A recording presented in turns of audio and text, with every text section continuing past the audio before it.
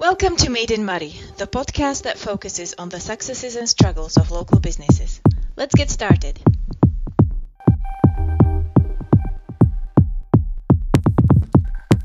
My name's G, I'm your host, and today I'm sitting down with Gloria Craik, who is the owner of Heavenly Favour, which is a local bodycare company. What is bodycare? Bodycare encompasses skincare, hair care, scalp care, to clean and to nourish. Okay, super. So as an example, you brought along today this little jar of coconut oat cookie body scrub, which is one of the products? Yeah, it's one of my favourites. Okay.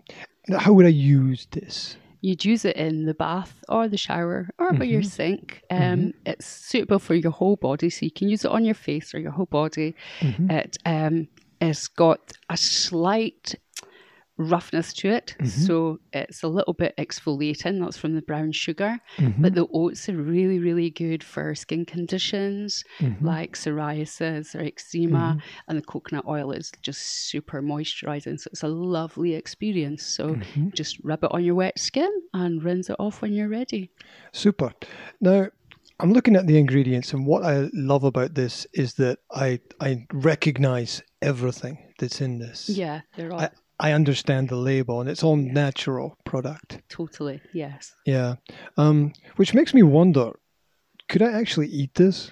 It actually says on the toxicology report for this one, it is edible. I had a blogger do a little bit on it for me, and he actually did taste it on camera. He says it was sweet and crunchy.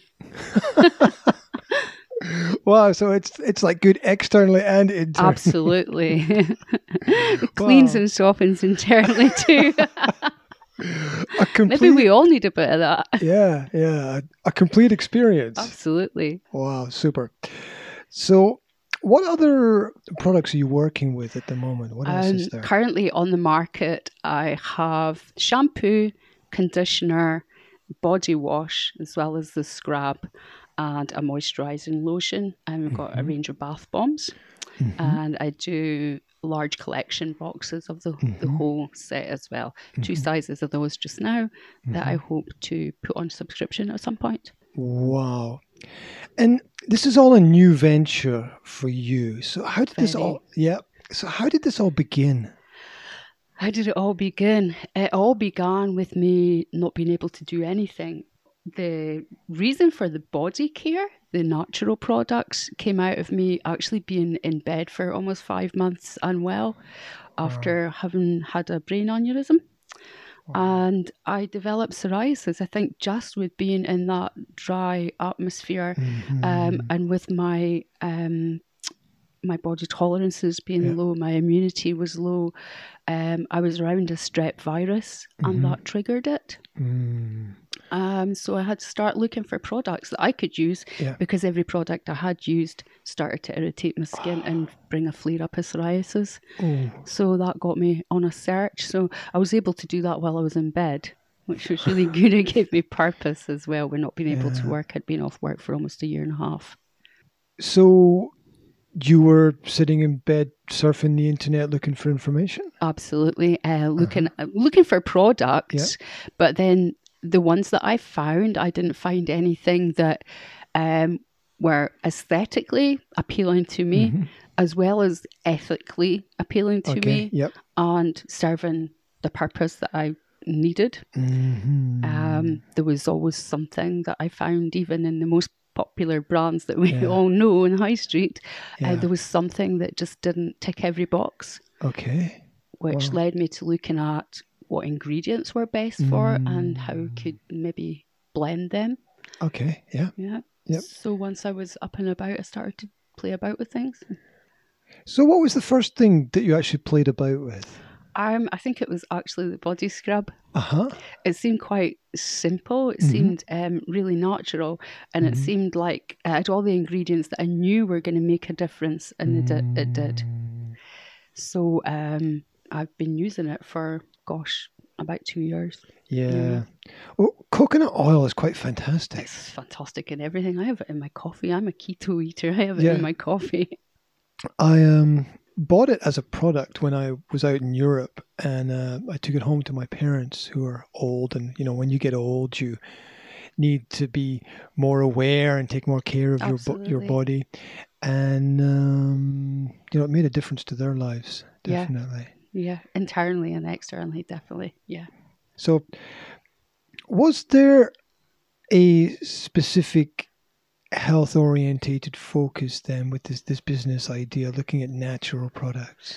Yes, it was. Thought about all the things that are on the market and the things that I didn't like in them, and started looking at, I knew I didn't like these things because they weren't good for me, but I started looking a bit deeper at just how bad they were and why. And the things, so many, like the parabens and the sulfates, how they're linked with, carcinogenics, and those are like big problems, and problems that I've come through before. So was maybe thinking about maybe causes that I'd come in line with before. So I was going to avoid those. So looking at complete alternatives set me on a track to where I've got. Yeah, it always amazes me how many people don't read the label. Yeah, we're really bad for just being gullible enough to pick up something that just looks attractive. Yep. Yeah, and especially if there's something on the label like a coconut, we would go for it because that's got to be natural, but not necessarily so. Yeah, and it tricks the brain as well, because you go into the shop and you see the bag of sweets and it's got different fruits on the cover, and you're thinking fruit is good for me. Yeah. And I like the sweets, they taste nice. And so you pick up the bag. But if you actually stop to read the label and you go through it and you find various things that you don't know what it is, or it's just a number and not a name. Yeah. Yeah. It's absolutely crazy. You just know. Hence why on my labels, all I've put is totally natural. It says it all. It's totally natural. There's nothing in it that's not a natural product. Mm-hmm. Well, why do these big companies use products that are not natural? Marketing, especially when it comes to sugars, it creates a demand. They're very clever at finding out what appeals to people and how it gets, people are caught in. I remember doing this when I was in uni, the media study, and it's creating demand, and then they supply that demand very cleverly. Wow. Yeah, and there's a lot of study goes into it, a lot of sociological study. Yeah. And the healthcare industry is huge. Yeah, the pharmaceutical industry is huge. Yeah. And it's all not so sure you would call it health. Yeah, I can understand that perspective, because everything that we do has perhaps unintended consequences, meaning that a lot of drugs have side effects. Absolutely. Yeah, I found that myself on a cocktail of drugs through the time that I was unwell. That took me a long time to get off of, and actually just turned me into a zombie. I had no quality of life at all, because one drug was combating another, instead of actually treating the problem. And I actually had at one point asked the doctor, how do we deal with this, or we don't? Wow. Which is not very hopeful. Yeah. Yep. I understand that completely. In fact, to be totally transparent, because this is on my mind right now, because I went to the doctor a few weeks ago and got some antibiotics together with some anti-inflammatory pills. And I took the pills out of the box and I took the little piece of paper, which became suddenly a very large piece of paper. And I read through all the possible and potential side effects. And one of them was suicide. Yes. That on a possible lot of things. Side effect of taking this pain for my small illness, which was an ear infection, it said suicide. Now, I realized that they have to cover all the bases with that, but it's pretty frightening, because if you walked into a shop and you picked up a Snickers bar or Mars bar and it's a possible side effect, You wouldn't eat it. you wouldn't eat it. No, but need it. because it's coming from a health professional, Yeah. it's good for you. Yeah, it's hard because it's a strong drug. It's going to have a certain effect on your body, but we're not all ready for that effect. And there's also a lot of stories in the news about accidental problems with drugs where somebody takes 2 pills and they react badly together, and it's terrible. Too many variables for them to be safe.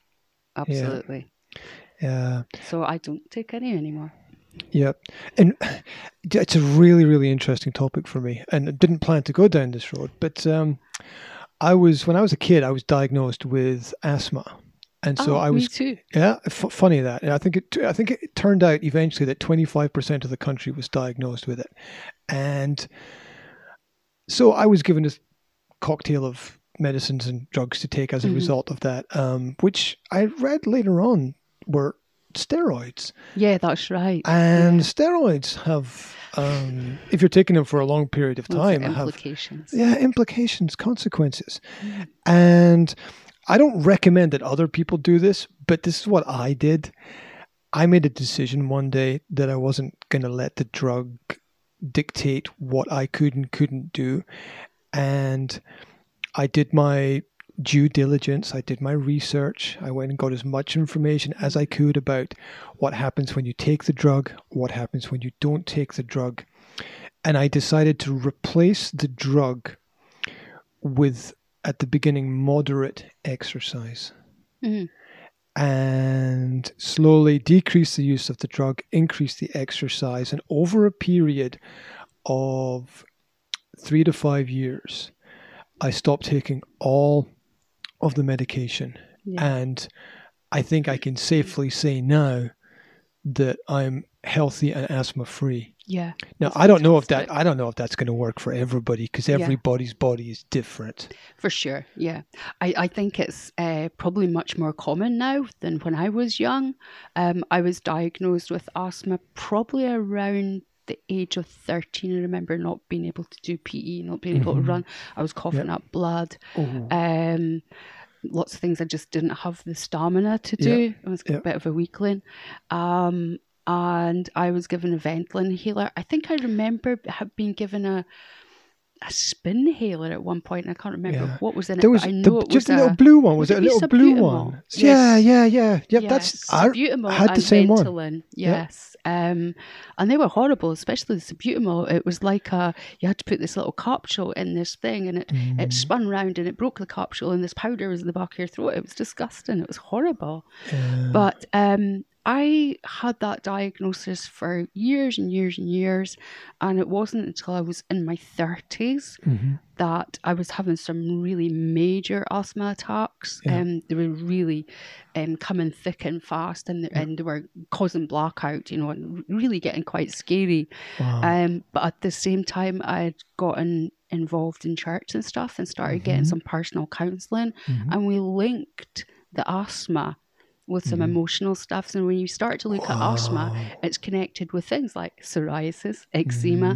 They're all in the same cycle. And these things are all triggered with stress and emotional issues as well. So I went through some counselling, some prayer, and came off the medication. I haven't had an attack since we're getting on about 20 years. Wow. I think it's very true that health is wealth. Absolutely. And I think a lot of health is having the right approach and essentially a positive attitude towards life, and a positive attitude towards the future and to the challenges that we all face. And I think that we can all make a difference to the quality of our life if we think about our thinking a little bit. And thinking, it makes you ill. True. It's very true. Because a lot of things begin in the mind. I think it's true to say that a lot of things that are external are caused internally, but equally the other way around. A lot of things external, so we need to choose what we allow in as well. Yeah. Well, as you know, part of my background is with languages, and I believe the quality of your output in life is dependent upon the quality of your input. Absolutely. And it's not just about the quality of food that you put into your body, it's the quality of information that you put into your brain. Yeah. That allows you to make the right decisions. And of course, we all have struggles. Of course, you can't live a totally 100% healthy life. Oh, no. World. It's how you deal with them, though. It's how you face them or not. Yeah. And, each day is a series of choices. Yeah. And if you can make the right choices to go for the healthy products, for example, then it can overall make a big difference, I think, especially in the long term. Yeah, I that's very true. I completely agree. However, sometimes you're not aware those choices are there. Yeah, that's true. Media is very powerful in making us aware of what they want us to know. Yeah, and very often it takes an extreme or semi-extreme situation for people to realize, recognize, or notice things. Yes, like having to spend a period of time in bed sick. Yeah. Absolutely. Yeah, that was a real, that was a turning point in my life. I think completely a turning point. I had to reevaluate very quickly. I had to actually look at what I was able to do and what I would potentially be able to do long term. I was given a misdiagnosis of dementia, which was a real wake-up call. Thankfully, it was a misdiagnosis, but it made me look at life completely differently and prioritize, and there were things in my life that just had to go, not necessary, and things in my life that I had to invest more in. Primarily me. And that's a great point, because if we don't reinvest in ourselves, we don't have the energy to help other people. Absolutely. Yeah. You can't pour out of something that's empty. Yeah. So how do you keep your energy levels up and stay inspired to do the work? Oh my goodness. My energy levels, I don't know if I'm probably running on I don't know, nervous energy most of the time. It's certainly sleep deprivation sort of does that to you. Yeah, that's true. Because I'm a one-band woman, if you like. The thing that keeps me going is the passion that I have behind it. Not just the health aspects of the products that I am making. My business is... I love my business, I love my products, but it's a vehicle to achieve some goals that I have, the real passions that I have. So that's what keeps me going, is because I want to achieve these and I want to be doing them. I want to make a difference in other lives. Yep. I know that this week you had to make a special trip somewhere. I did. I go down to Glasgow. Yeah. I went down to Strathclyde University. It's something that completely... it came out of the blue, really. I was fortunate enough to get on the Elevator UK Accelerator course. And we met a lady from Interface, Caroline Adams, absolutely fantastic woman. And she taught us about, or gave us information about interface working between businesses and universities. Okay. Development strategies or even just growth strategies.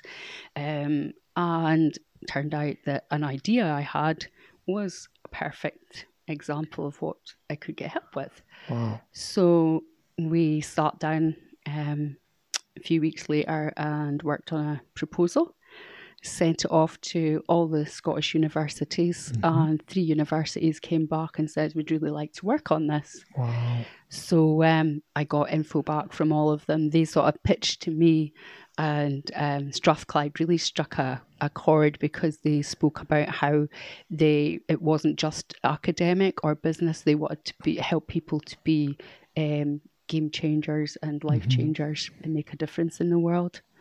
So I went down to meet with 2 professors, which was really surreal for me, and they were normal, which I didn't expect, and brought an example of my product, a sample, and it's something that I couldn't figure. It's the viscosity of this product breaks down, and I couldn't figure why. Yep. And within about a minute, this professor had told me why, and probably has the solution, but it's more complex than just that one thing.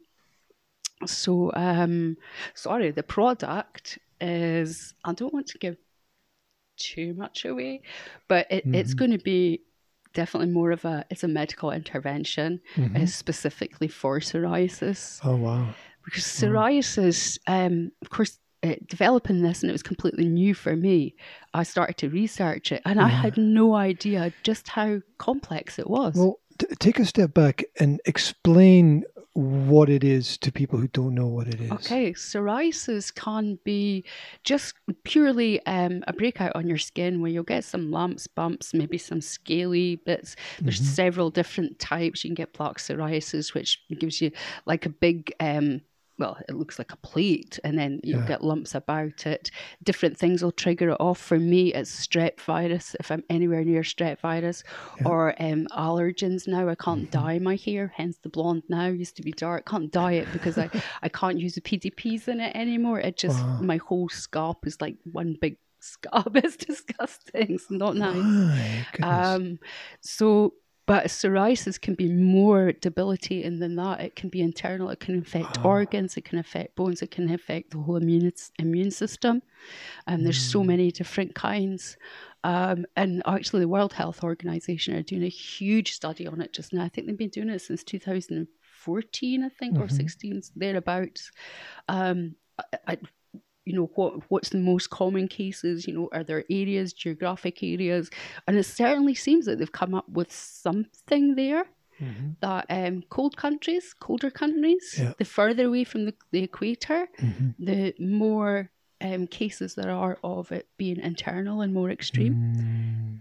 The warmer the countries, the more it is just a skin thing. I mean, something like there's only somewhere around like 25% of the population in Africa is suffering from only the skin type, and no recorded instances of anything more severe. Wow. Yeah, I've often thought about elements similar to that as I've travelled around, especially the difference between hot and cold countries, where I've noticed that people in the hot countries spend much more time outside, get more sun, and as a result, their bodies are healthier in that element because they've got more sun. And I know that specifically in Britain, I think the last statistic I read was about 65% of people don't get enough sunlight on a daily basis on their bodies. Yeah, I think that affects everything. It affects skin, it affects mood as well, for sure, you know, the serotonin levels. And I'm sure that affects the immune system as well. There's so many, one of the treatments, there's no cure for psoriasis, but one of the treatments is actually being in a light box. So yeah, I think sun's got a big deal to do with it. So that's, so my product actually is a topical ointment to use on the skin, where the higher incidences of internal psoriasis and worse cases are in areas where there's really easy access to medical care. And affordable medical care. Whereas in Africa, where there's just the skin problems, there's not really the access, so they don't have the treatments. So, okay, it's not treating the internal thing, but I want to offer something to people who don't have a treatment. They're just having to live with it. And I know just how, when it gets hot and sore and itchy and bleeds, how that is and how it affects your whole attitude. You don't really want to see people when you're like that either. So I want to produce this. It's going to be a twofold thing. I'm also aware of how skin conditions become part of rough sleeping. And if I can just bring some alleviation to some part of a rough sleeper's journey, then I want to do that. So my dream is to be supplying rough sleeping charities in the UK with this topical ointment by donation, and also to ship out to Africa, where I've got quite a lot of connections through church connections and mission teams that are going out there by donation. So I want my business to be a vehicle to be able to do that.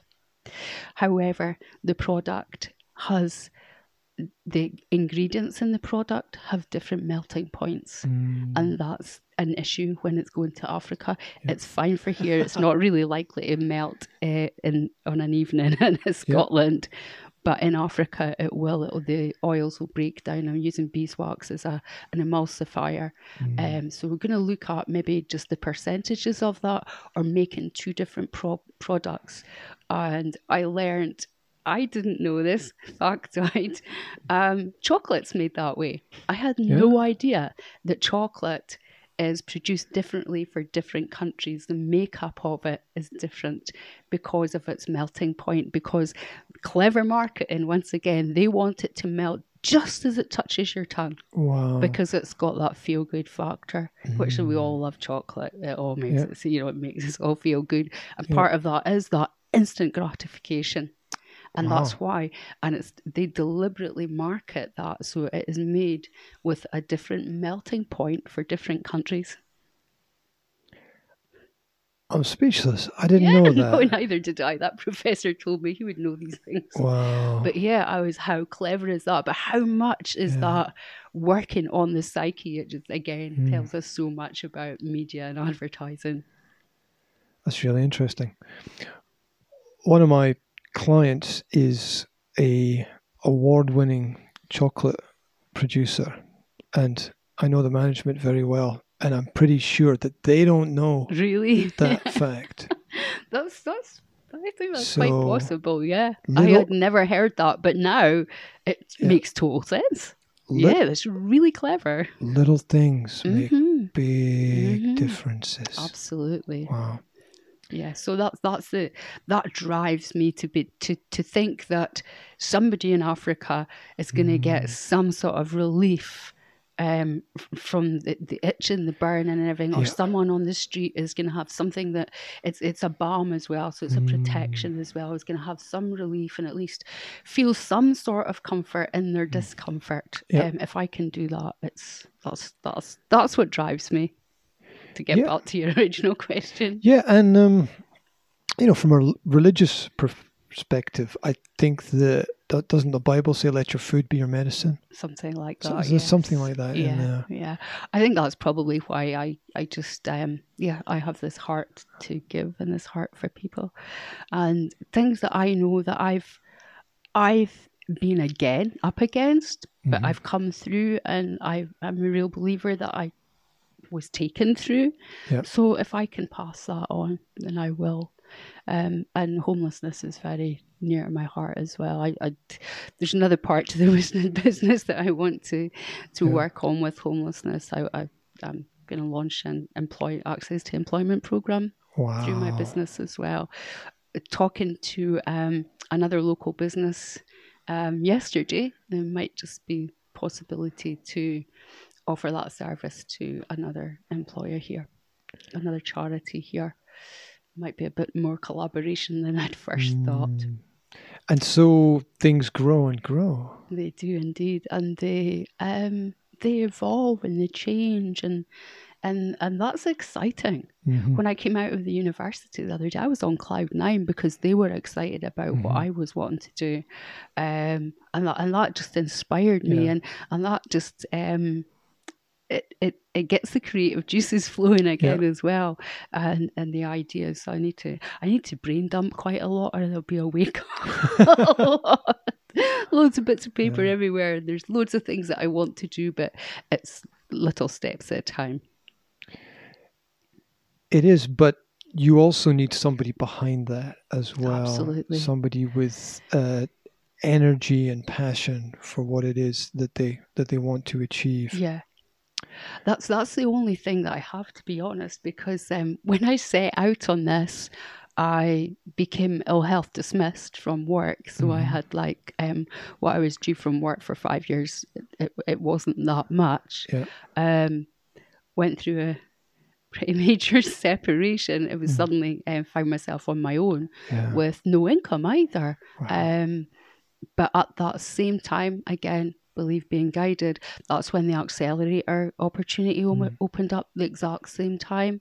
And also because I'd been forced into having to go on a benefit, that actually opened an opportunity as well. I was able to say, well, I want to be self-employed.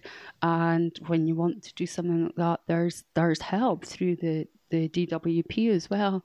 So I'm now working with People Plus. I've got a business mentor for a year and a little bit extra money every now and then for a set period of time, which just allows you that breathing space. And they do help you do a business plan and things like that and put things in order. Wow.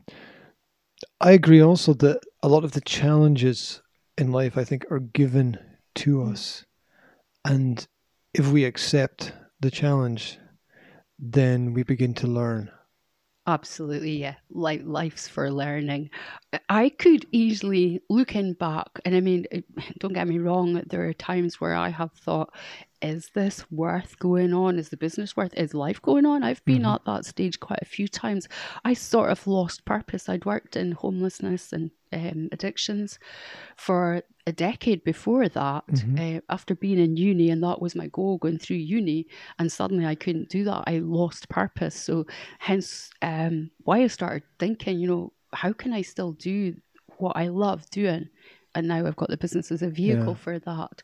But I've been there quite a lot. So I could easily have curled up and given up, but there's something in my belly doesn't allow me to do that. I've got a fight and a tenacity that I'll keep going, because that I hate injustice, and those sort of scenarios are unjust because life's for living. Yep, absolutely. I totally agree.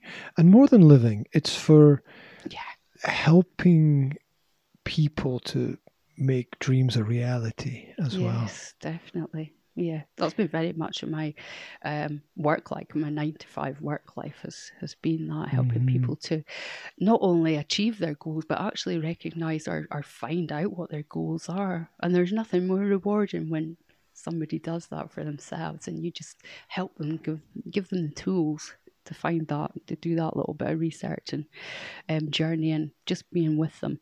Yeah, it's great. Nothing better. Yeah, it's absolutely fascinating that now basically the university is coming to you and saying, hey, we can use this. It's like they need you. Well, they've it means that the fourth year students or the final year students have something to really get their teeth into, a project that's actually going to make a difference. Yeah. And definitely the professors were quite excited about that prospect. They also called it an innovation. So it's not just a change of a product, it's actually something that's completely new for a new purpose as well, because of the whole Africa thing and the homeless thing. So that is the main thing for me. It's not so much having the product, but what I can do with it. And they really went for that. They were really excited about it. So it's an innovation. So they're putting forward a proposal for me on my behalf for innovation funding. Wow. So you never know, I might go out for an innovation award at some point. Wow. You never know. It's fantastic to hear about. I truly believe the future's not written, and that we have a hand in scripting how it all goes. Yeah, I think maybe it's. I think I do believe there's sort of a plan, but we can choose whether to kind of go along with it or not. Yeah, we've got a choice on a daily basis. I tend to be a person that I'll go around the mountain a few times before I get the right path. I learned the hard way quite a lot, but even in that, I don't believe that anything's wasted. Everything's valuable. Yeah, and you never know what information you pick up is going to be useful at another time in another place. Yeah. Actually, on the accelerator course, I mean, it was really quite hard going at times. It was intense, and the agitation you got was, very agitating. But it was so useful. But I think everyone on the course felt at some point they wanted to stop. They just needed to jump off. And it was actually my pastor encouraged me, Glo, whatever you're doing, just go for it just now. Put as much of you can into it. Take as much as you can, because you'll probably find at some point later on you'll remember something that was useful. And that's certainly been the case. Absolutely. I didn't realize how much I had learned. I do now realize there's things I didn't learn. It's going to be lifelong learning, but yes, very useful. Yeah.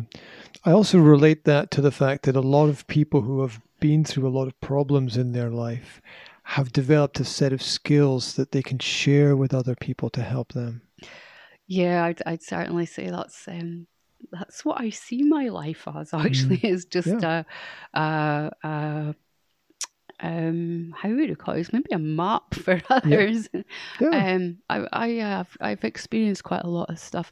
The whole homeless issue for me comes out of starting my adult life as a rough sleeper for a couple of months when I was I would say asked to leave my home, but no, I was my things were on the doorstep when I came home after a night out. So so I understand not only the physical challenges in that. It's absolutely incredible, you know, the fear, especially being a female, the cold, the wet, the discomfort in that, the when you suddenly realize that all the things you've taken for granted, like getting your clothes washed and being able to wash, all those things are gone, and with that goes your dignity, your self-respect, your self-confidence, you know, your self-esteem. Everything gets knocked. Thankfully for me, it was short-term, but I used the way I got out of it wasn't very healthy. I got into a relationship that was really very unhealthy for me, and that became a pattern then as well. And I've looked at some things. My life's quite atypical to certain scenarios. So I've experienced a lot of things that I have been able to pass on. But I think it's given me an empathy, and I think that's where my drive really comes from, is empathy. There's, you know, and you just never know, you know, one little tweak on your path can absolutely turn it a different way. You know, you can just turn a corner and suddenly something changes your whole life.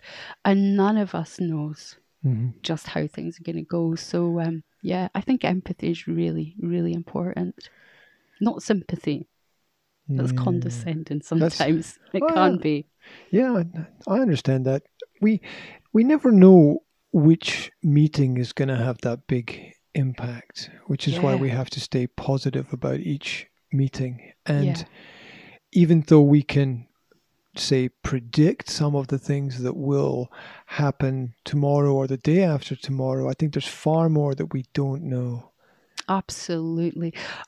The best piece of advice I ever got was in the midst of a period in my life where a lot of things that I had buried away, just all during a time of trauma, all just flooded back at once. Bang. And I was completely floored. And there were a lot of consequences of that period. But there was someone got alongside me to walk that bit with me and said, what is it you want to do with your life? And I had no idea. I had gotten into we won't go into this part, but my life was, it was off the scale at the time. I was doing a lot of things I shouldn't have been doing for me or for others. So he said, why not choose not to choose? Decide not to decide, which made absolutely no sense whatsoever. I thought, this guy's crazy. Looking back, it was breathing space. I was dealing with stuff, but I was also feeling a failure because I wasn't really achieving anything. I didn't have anything to show others. So it helped me to actually backtrack on that being an objective, to actually looking at myself and helping myself, or finding the help that I needed to work through the issues that had got me to where I was. And from then, started to repair internally, Yep. so I could repair externally. So it's actually really sound advice. Stop trying to do and just be. Well, it makes perfect sense because we have to understand who we are and we have to live where we are. Yeah. If we're too much in the past or even too much in the future, we miss a lot of the opportunities that exist around about us. And we already had a little pre-discussion and chat where we talked about people being busy. And there's a great positive side to being busy, but at the same time, we all need to take a breather every now and then. I think often being busy can be a means of escape as well. That's not necessarily a healthy escape. I think sometimes when we stop being busy, we might have to look internal, and that's quite a scary thing sometimes. If you're not ready, or you don't have the tools, or you don't have the support, it's really important to have someone there to help you do those things. I had got at that point in my life, I had got to a point where I really thought that everything would be better off without me, including me. I'd be better. However, I had actually died before that, so I even felt a failure in doing that because I've come back. You're stuck with yourself now. Stuck.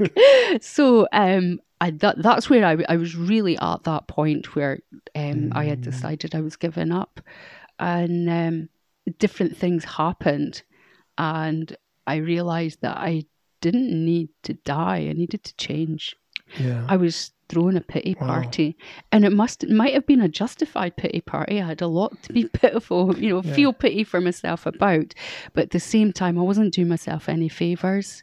So it was time when Princess Diana died, and I was watching her funeral, started thinking about who would come to my funeral. Oh, so and so. Oh no, I did this to them, or I did that. I thought, you know what? I don't need to die. I need to change. It was a pivotal point. That is one of the most profound things I've ever heard. And I'm just pausing in my mind here to understand it, that for people who are on the edge, you don't need to die, you need to change, because dying is not going to change anything. That is incredibly powerful. And here I am with my own business now. Yeah. So, just to get it, I got into a life of crime and drugs and addiction and dealing and all the rest of it. So when I then worked on my way around and did lots and lots of volunteer opportunities using actual brains that I'd been born with instead of scrambling them. And I'd given up a university place when I was young as well, because I became homeless and for some negative input as well. So I started doing voluntary work. I was an adult basic education tutor. I worked on a women's support group, adult education, computer education, different voluntary things just to get back. I did some sessional work with a place called Gloria House, which is the supported homeless accommodation, and then I got a part-time job there. Went and did my degree when I was 40, passed my driving test when I was 40 as well. 40 really is the beginning of life. Excellent. And when I would hear people in that project, in the Gloria House project, say, "You don't know," well, yes, I do. I do know. And I also don't know it doesn't have to be that way. But it's not easy to get out of those things. You have to be determined, and you have to make the right choices. There's no half measures. And I think emotional choices are difficult because when you make a choice where you're actually going to hurt emotionally, it's a difficult thing to do, but definitely worth it. How does a person know in that situation which path is the right path? Oh, my goodness. Myself, I do have a strong faith. So I do read the Bible. I do consider myself to have a personal relationship. So I think I have some leading, spiritual side. Also, there has to be just a bit of wisdom and common sense in there as well. We all make choices every day that we know our gut instinct just tells us that wasn't the right choice for you, or it wasn't the right choice you made for someone else, because our choices don't only impact on ourselves, they impact on others as well. Yep. Absolutely. And one, I don't know if you've ever, have you ever seen a film called The Butterfly Effect? No, tell me about Right, it. okay, so there's a group of young people, and it goes through each person. I think there's 7 different people in it, and each person they focus on, and they're all together in a scenario, and each person makes a choice in it, and it follows each person's choice. Now, so every person's choice impacted on the whole group, not only on themselves, but on the whole group. So each choice, all 7 different choices, created different scenarios. Okay. Some of them positive, most of them not.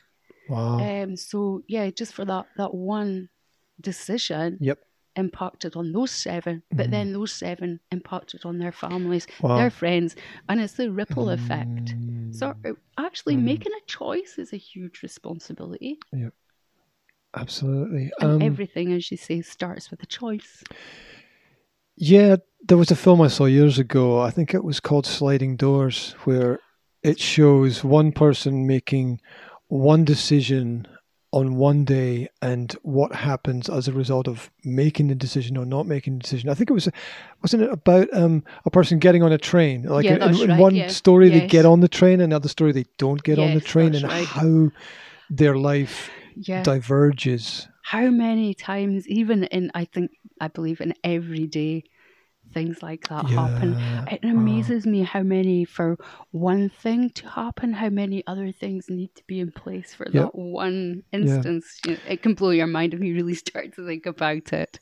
There's also the Brad Pitt film where he lives in reverse. Is it Benjamin Button? Yes. That's it. It's Adventure, is it? Yes. Something like that. Oh, yes, when he ages. Yes. Yeah, and there's the part in the middle of the film where there's a series of events where he talks about, if this didn't happen, then this didn't happen, and then this didn't happen. Yes. And I can most definitely sit down and look at my life right to this point with that. You know, I'm sure there's a lot of things that I'm not aware of have happened, but there's definitely a lot of instances a lot of situations that I've come through and thought, if that didn't happen, I wouldn't be there. So you can always find the positives.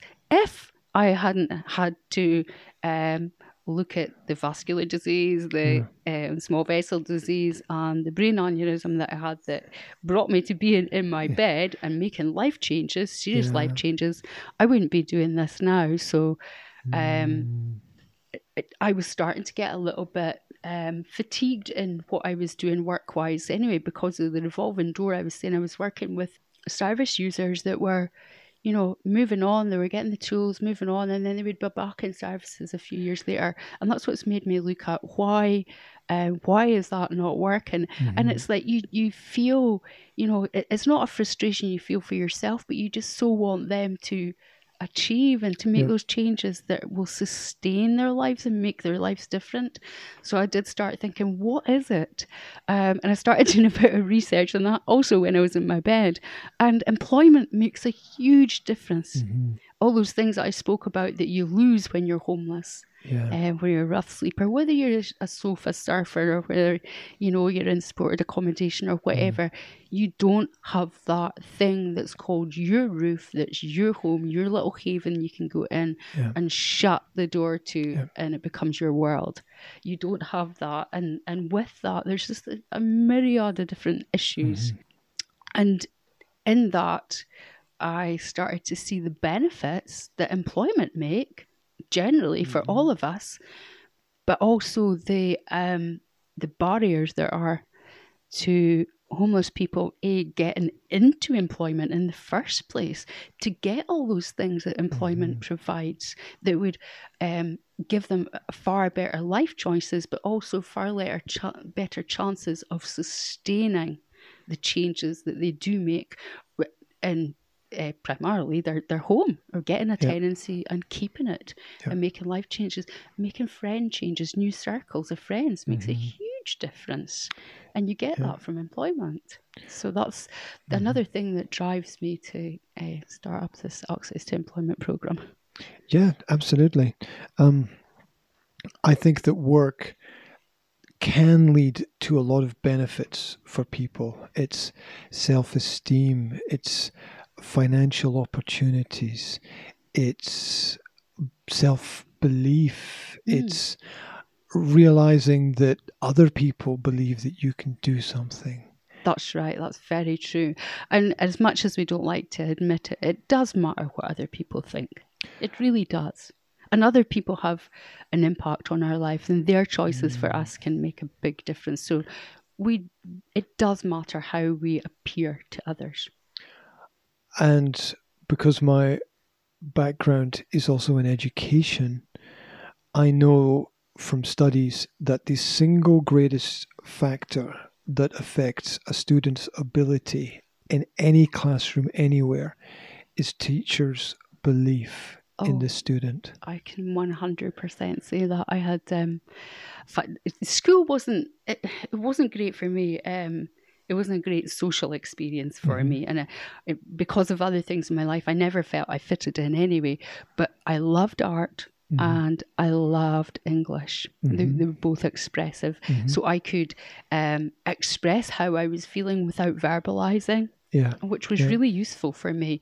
So, and I had two favourite teachers all the way through. Didn't have any favourites in primary, but through high school, I had a favourite. I had an art teacher and an English teacher who absolutely just got me. Didn't question me, but got me, and just inspired me to continue just being me. And to express. English teacher in particular, who I used to sit at the back of the class, not because I was wanting to be one of the rough ones, the wild ones, or the jokers in the class. They tend to sit at the back, because I just wanted to hide and be a non-entity, if you like, because that's how I saw myself. But he could see something in me, so he would deliberately ask me the question he was asking the class. He would ask me, and eventually he said, "I want you to come further forward." And he made me come up to the front, and then he would give me little bits of poetry to read, because he knew that I would, and that really encouraged me to start reading and to writing. And to a point where a lot later on in life, I used that skills and was able to write down a lot of the stuff I hadn't spoken through my childhood. And the art teacher just let me skip other classes and hide behind a wall and just paint as much as I wanted. That's fantastic. Do you remember the names of those teachers? I do. Oh, okay. So I know one's no longer with us. Okay. I don't know. I'm not actually sure if the other one is. So the reason why I asked that is we discovered before this little chit chat that we have more in common in the past than we realized. It's strange how how would I describe it?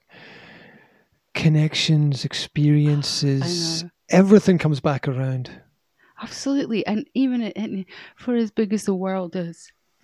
Yeah, absolutely. It's crazy, isn't it?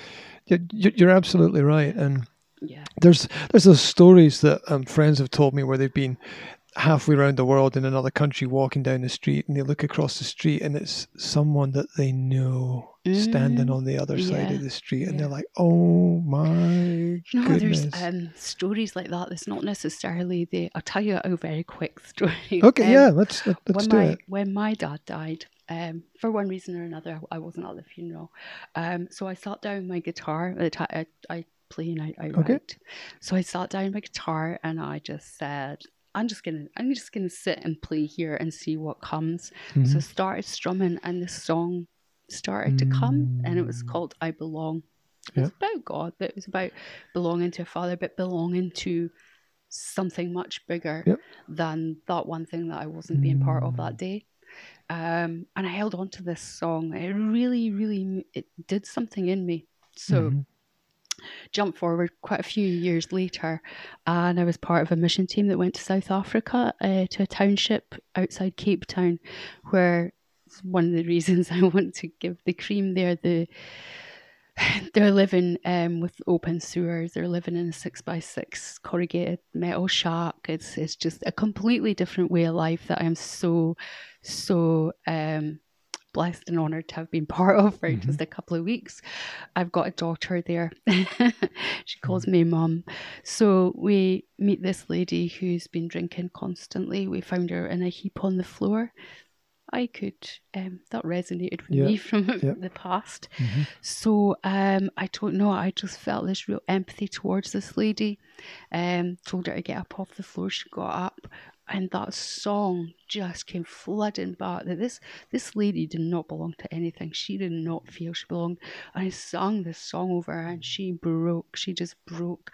By the end of the 2 weeks, she was like, I can't drink anymore. And now she's my adopted daughter. She told us a huge story about her life, the traumas that she'd been through. 2 weeks after we left there, her house burnt down, and they get fires quite regularly out there, and there's no provisions made for them. And we were able to do that. £100 for a house. It's great. But she lost everything.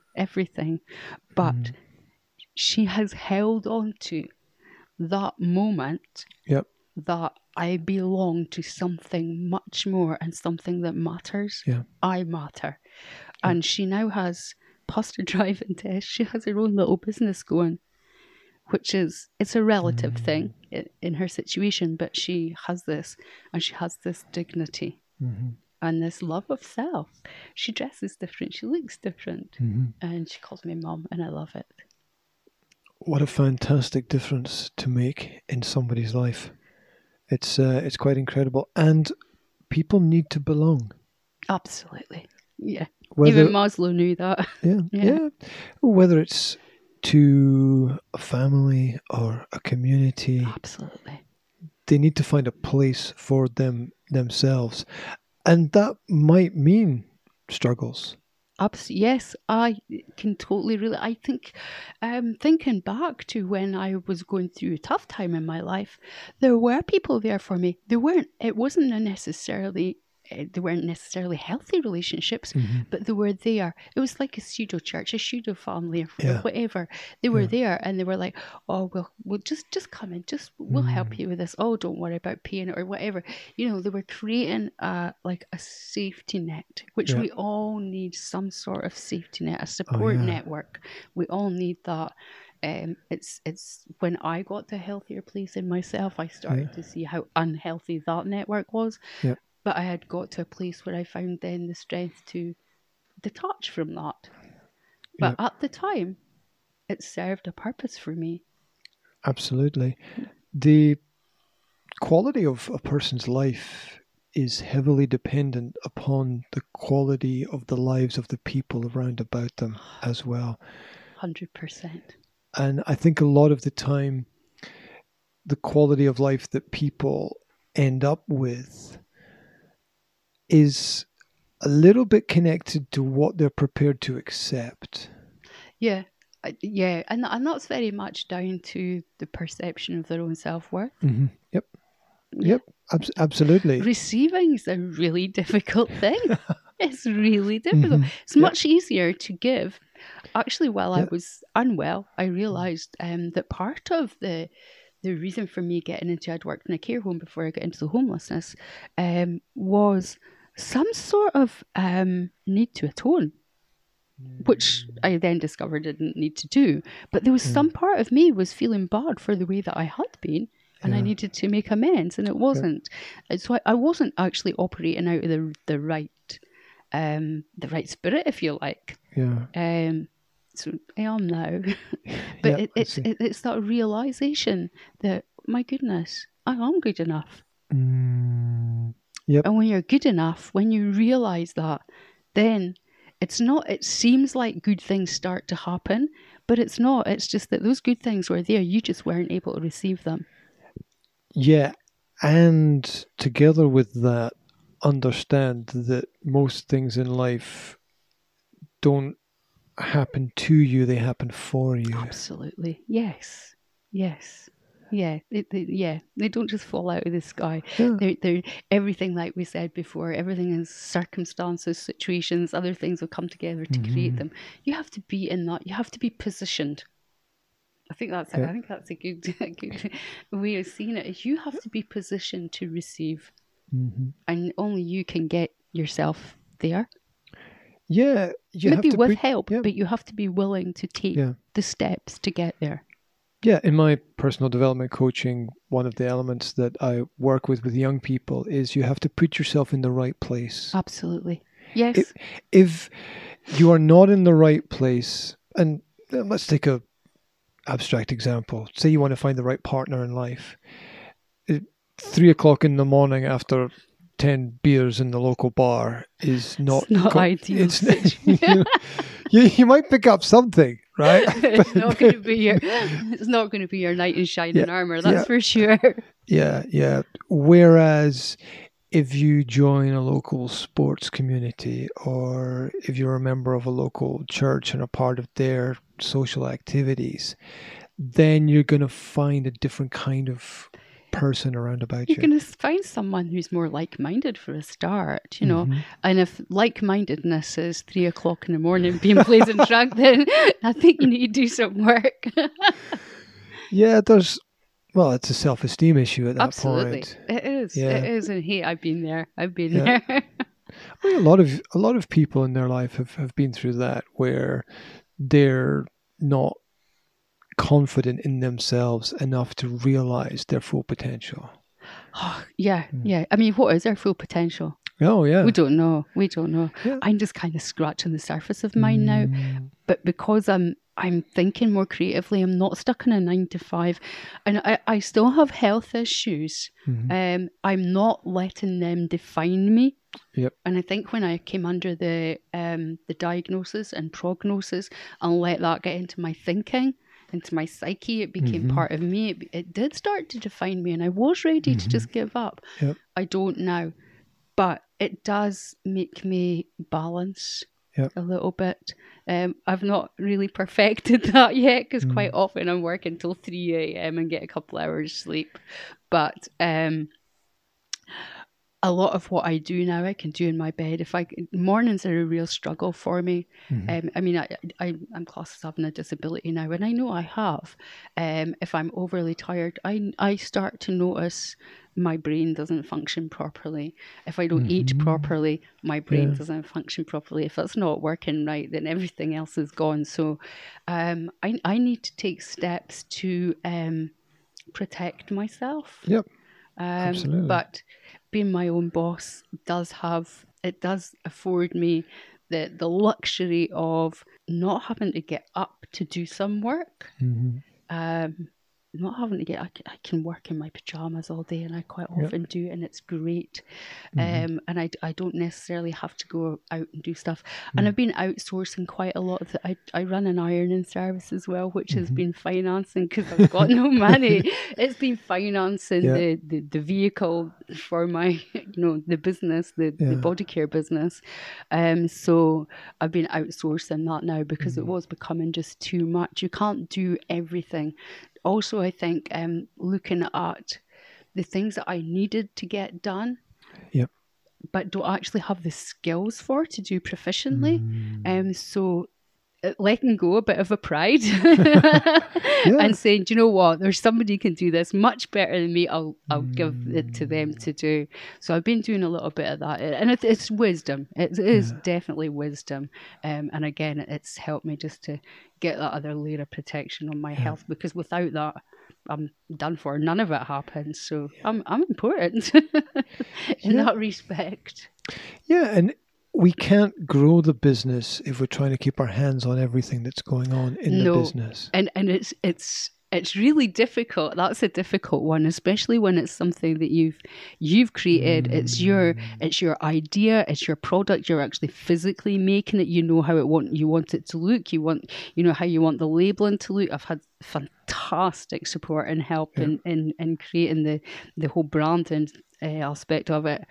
But it is, it's this precious little thing. It's mine, and I want to look after it like a baby. And to the thought of someone else getting their hands on it, it's pretty scary. Yeah. But it's going to have to happen at some point. I haven't really given up much of this part of the business, the ironing I have, and I've passed over some of the admin. I've got a wonderful lady going to help me to do a website. I've done an online store, which was to the best of my abilities, but not the best that it could be. So I've got someone going to come on board and do a website for me and get the subscription boxes, and we'll do wholesale then as well. There'll be an option there. I'm going to get a sales rep to come in, and he's going to do my target market. It's going to be spas and hotels, to help the tourists. I would love to see some natural products in our hotel and bed and breakfast and guest houses. And sustainable. All my packaging is eco-friendly as well. It's really important to me. So, we can all do our bit. And for Moray to be, a flagship, and that would be fantastic to see all of that. So I hope to work with Moray Speyside Tourism in that as well. Haven't got around to making that appointment yet, but it's on my to-do list. So much we can do. So much. Absolutely. I think it's an interesting mind game to think about how would things be if we hadn't done something, if we hadn't created the product, if we hadn't started the organization. Well, if I hadn't been in bed unwell. Yeah, and then we realized that there would be a space where people don't know that they could have something which is of great benefit to them. Absolutely. So for a reason, perhaps. I'm not saying I was ill for a reason, but certainly the choices I made in that time had an impact. It's true. It's true. So, and I don't know where this is going to go. I just don't know. I want to believe that it's going to go somewhere quite big.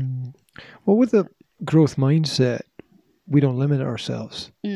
And I think that's the worst thing, is to limit yourself. It's hard. It's hard enough when other people limit us, right? Yeah.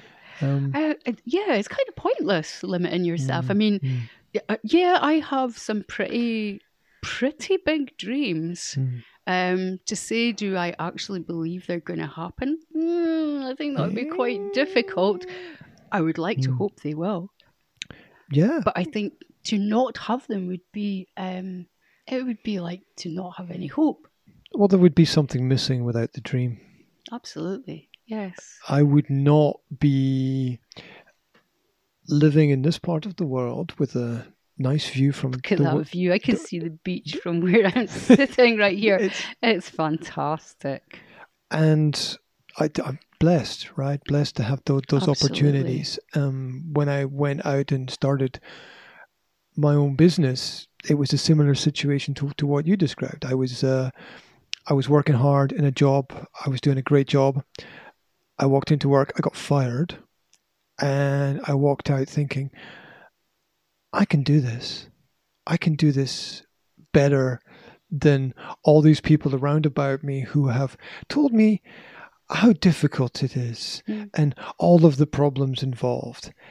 And when I actually set my mind to the fact that I'm going to do it, which I did really quickly, I realized that it was all nonsense that I was told. All this, it's so complicated, and I've got all these stresses and pressures, and you wouldn't believe how difficult it is. And my opinion now is that you make those difficulties for yourself. Yeah, it's as hard as you make it. Absolutely. Yeah. I had no knowledge. I didn't do any sciences when I was at school. I did anatomy, physiology and health, which didn't really help. So no chemistry background or anything. So I did quite a lot of, Mr. Google is such a handy person to know. Just like getting the basics and then working with, what works together. And a lot of things don't work together. And it's amazing how even though all my ingredients are natural, there are still chemical things happening. There are interactions, and when you put two chemicals together, you create a third. And it's been absolutely fascinating to do that.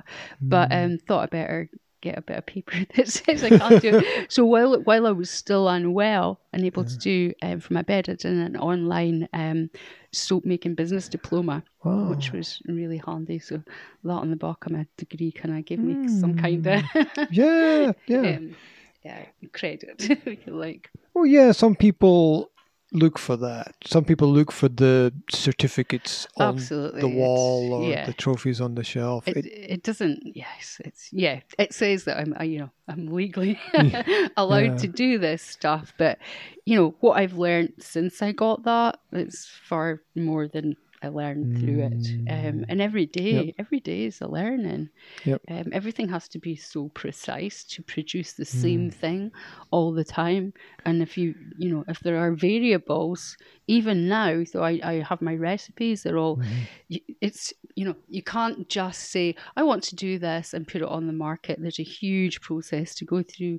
You have to come up with your own recipe. You have to know that it works. You also have to know that it's legal. So there's only, your measurements have to be right. There are some things like your essential oils, you can't just put as much as you like in. Yeah. It's not legal, but apart from that, you're probably going to burn somebody. But, oh my God. So there, it's a very heavily regulated industry, and for good reason, and it's good that it is. Touchy subject, but Europe it is. But Europe actually regulates quite a lot of our stuff just now. So we have to get everything CPSR tested. It needs to go through a toxicology test, and you get a huge report generated from that for every product, and they'll test every ingredient and how those work together and tell you whether your product is fit for purpose and fit for market or not. That's it's good. Expensive to get that done. It is good. But it'll also give you something that is traceable as well. So if there's a problem, it can come right back to, it gives you a footprint, if you like. Nice. Also, because your suppliers, you will put that in there as well. And it's really important for me to know, where did my original materials come from? Hence, I'm going to start sourcing them in Africa. That's another part. Okay, you've got to source good materials there. So you have to do that. Then all that has to be sent to trading standards with all their labeling information and everything. Oh my! It's all got to go there. It's such an incredible amount of paperwork. And then everything has to be, every product's got to go on the European portal. Wow. What is the focus of your attention at the moment for the business? What are you doing right now, and where's that? Right now, is getting the brand out there. I want HF, as I affectionately call it. I want HF to be something that's recognizable, something that's not just visually recognizable, but recognizable as a brand that is good, that's quality, that's health, but's also making a difference. So getting the brand out there and getting the story out there, getting that known. So at the moment, going into local retailers, which has been really difficult for me, coming out of my comfort zone, hugely coming out of my comfort zone, and approaching people and saying, I've got something I think you might like, or would you like? But local retailers have been fantastic. In fact, I've got one to visit this afternoon here. And then that's been really exciting, just thinking, wow, they want my stuff. It's great. So that's definitely, I think that's the biggest aim just now, is getting the brand out there. So it's a twofold thing. I also have now got to go away, and if we're going for innovation funding for the ointment, so I have to match fund that, but I match fund it in my time. Rather than money, which is handy because I don't have any. MD out there wants to do. So I'll match find that with research. So I'm actually going to go around the shops and find products that I want my product to be similar to in consistency and presentation. Right. How I want it to, the viscosity and how I want it to appear. And looking at also packaging. I'm thinking, tubes, aluminium tubes, sustainable and small enough and not going to cost a lot when they're transported, because I have to think about if they're going to Africa and they're going to move from town to town or rural area to rural area, it has to be easy for them to transport and not expensive either. So lots of things to think about. And so I'm researching where I can get in Africa, where I can get the raw materials and get them without being corrupted, which is difficult.